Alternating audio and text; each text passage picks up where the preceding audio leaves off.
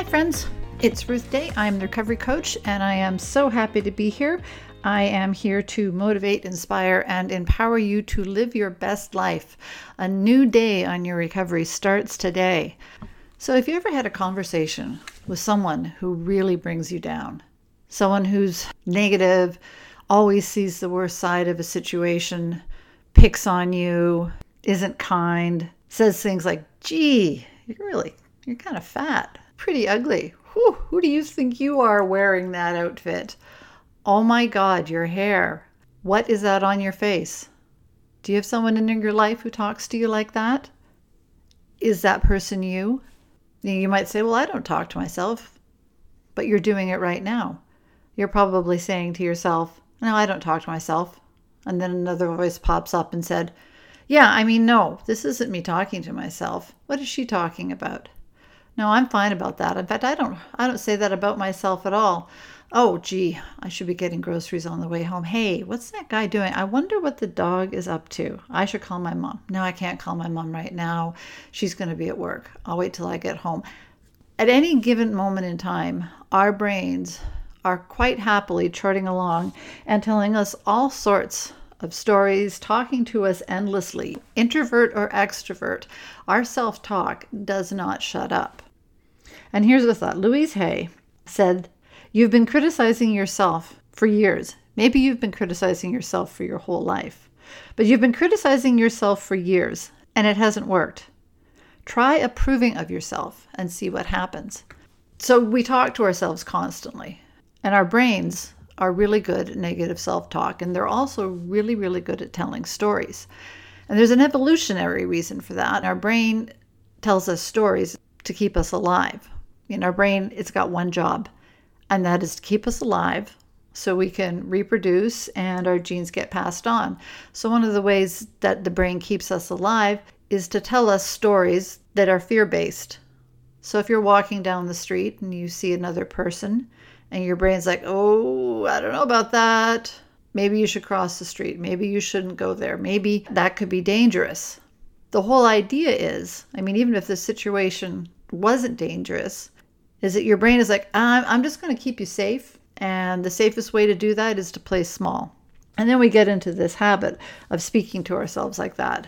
When in fact, if you actually examine the thoughts that go around in your head or the stories that your brain tells you, most of the time they're absolute garbage. The self-hate that we have going on, you look in the mirror and just start paying attention to the things that you're saying to yourself. First thing might be, oh my God, am I so fat? Oh, I look old. I look tired.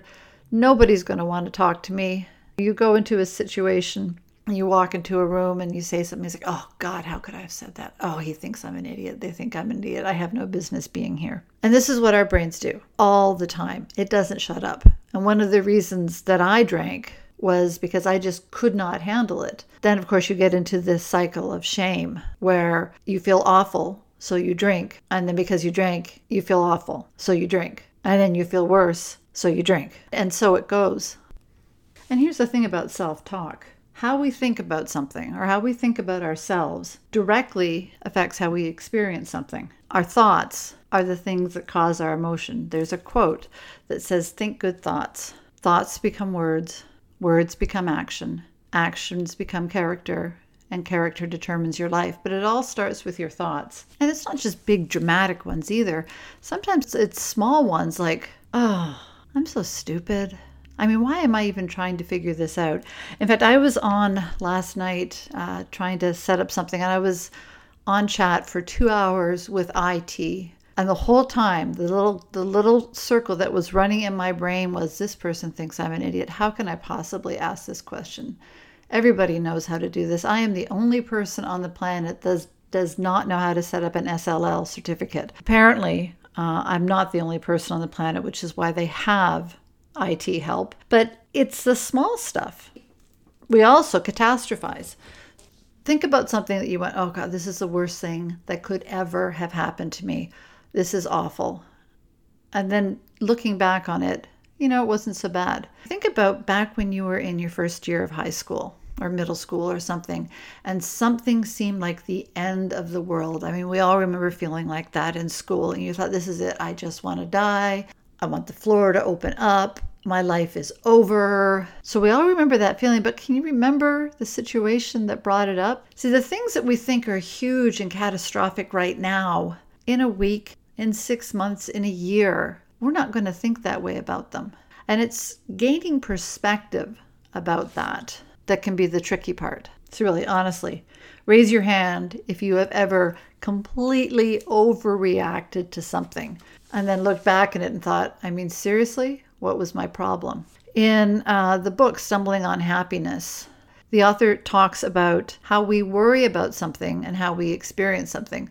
So one of the studies that he did was he sent a questionnaire out, and he asked people how they would rate being stood up at the altar. And most people said that it's the most terrible thing a person could go through. I would die. My life would be over. And then he surveyed people who that had actually happened to.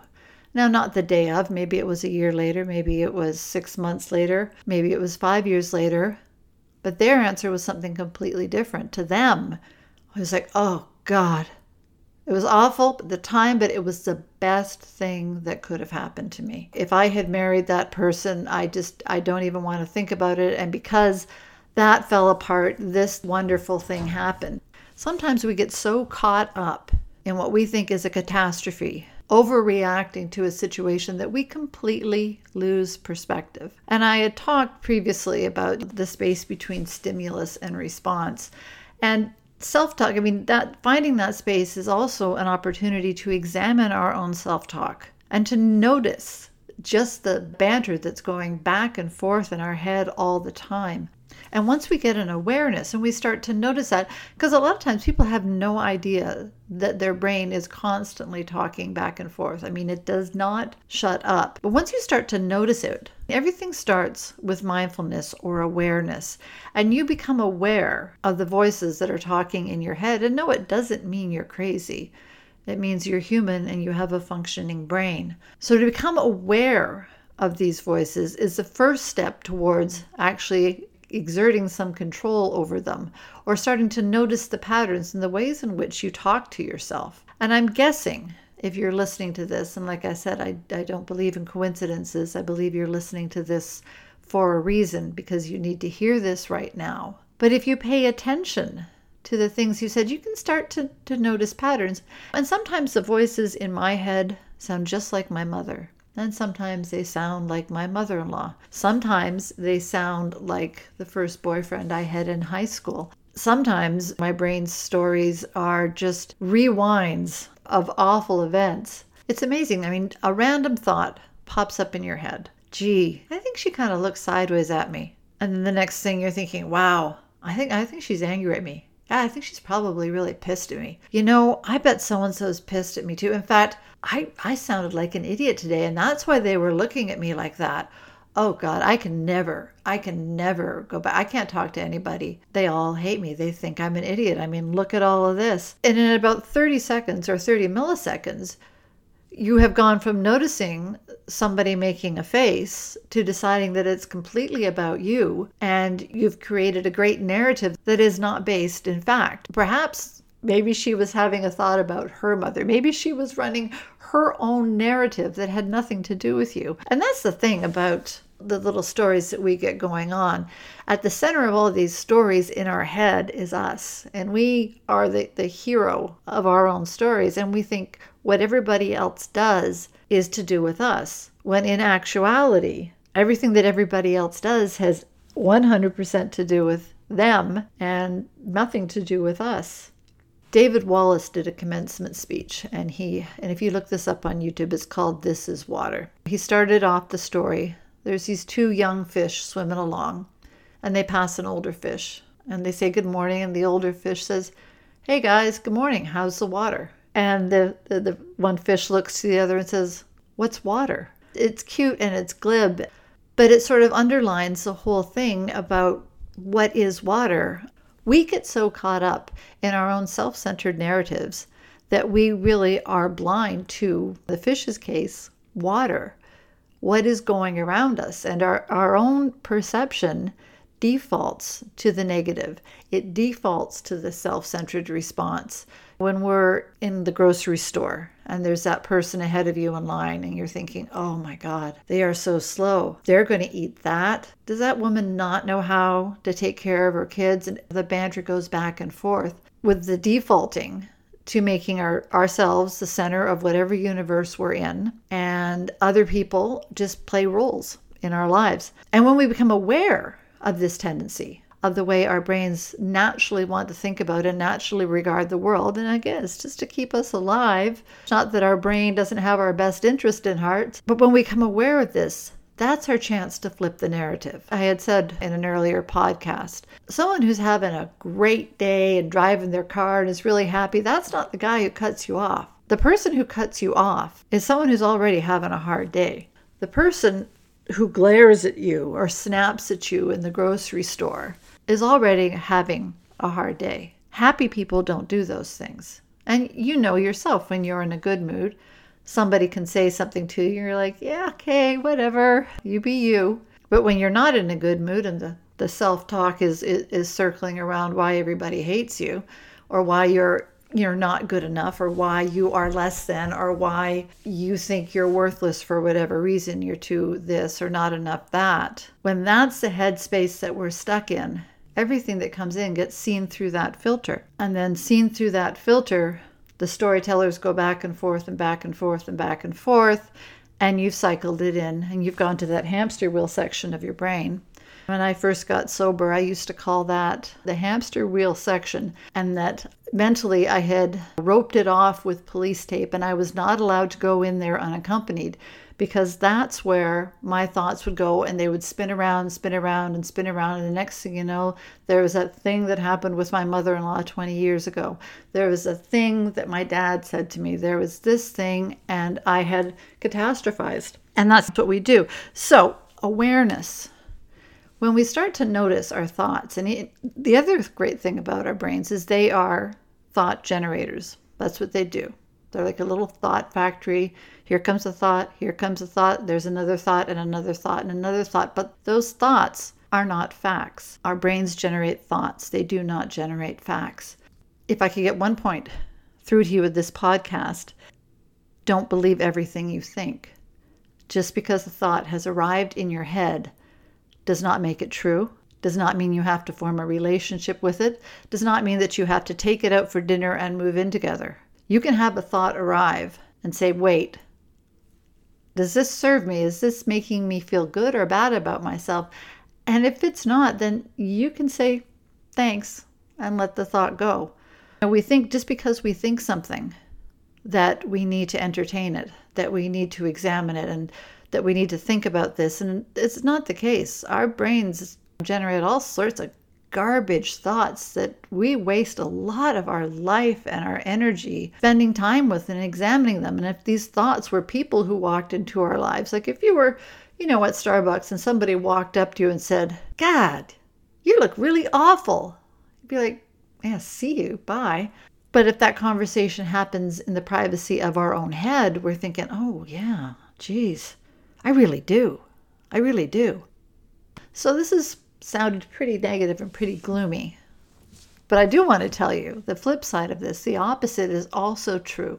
That when you think good thoughts, those will affect your emotions and those will affect how you experience the world. It's easier once you're in a good mood to stay in a good mood. And when you're in a good mood, you see the world through that filter. So you're happy, you're in this good mood, and you look across the room and there's that woman making the face and you're thinking, wow, maybe she's having a hard time. Not about you. Good job. So when we notice what we think, when we're mindful about our thoughts, decide the ones that are worth keeping and decide the ones that you don't want to have a relationship with. Decide the ones that you want to let go. You do not have to hang on to your thoughts. You are not your thoughts. Your thoughts are not facts. I'm going to say it again. You are not your thoughts. Your thoughts aren't facts. The stories that your brain tells in your head aren't necessarily true. Now, sometimes our brain tells us stuff that we really do have to pay attention to that isn't positive. And that's areas where we need to set boundaries, or there really is danger, or there is things that we have to worry about. The thing that we have to get to notice is what thoughts are real, what fears are worth paying attention to, and what ones aren't. Sometimes that's a very difficult thing to do. In her book, The Book of Qualities, J. Ruth Gendler writes about different qualities like love and beauty and compassion, patience, and also fear as if they were people. And the way she wrote about fear I thought was very beautiful, and I'm going to read it to you. Fear has a large shadow, but he himself is quite small. He has a vivid imagination. He composes horror music in the middle of the night. He is not very social, and he keeps to himself at political meetings.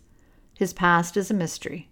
He warned us not to talk to each other about him, adding that there is nowhere any of us could go where he wouldn't hear us. We were quiet. When we began to talk to each other, he changed. His manners started to seem pompous, and his snarling voice sounded rehearsed. 2 dragons guard Fear's mansion. One is ceramic and Chinese. The other is real. If you make it past the dragons and speak to him up close, it is amazing to see how fragile he is. He will try to tell you stories. Be aware. He is a master of disguises and illusions. Fear almost convinced me that he was a puppet maker and I was a marionette. Speak out boldly. Look him in the eye. Startle him. Don't give up. Win his respect, and he will never bother you with small matters. So pay attention to what you think. And if you want an assignment, something practical that you can do, and I will have something practical in every podcast, take 10 minutes. Pick up a journal, pick up a piece of paper, or several pieces of paper and a pen. Set a timer for 10 minutes and just write the stream of thought that is coming out of your brain. Just write it all down. Because it's amazing when you take the thoughts out of your head and you write them on paper, it takes away a lot of their powers. And then you can look at them a little more objectively. You can examine them a little more critically and decide, yeah, that's probably one I don't need to keep. All right, I might be catastrophizing a bit there. I might be overreacting a bit there. And wow, I don't even know where that thought came from. That is straight out of left field. Try that.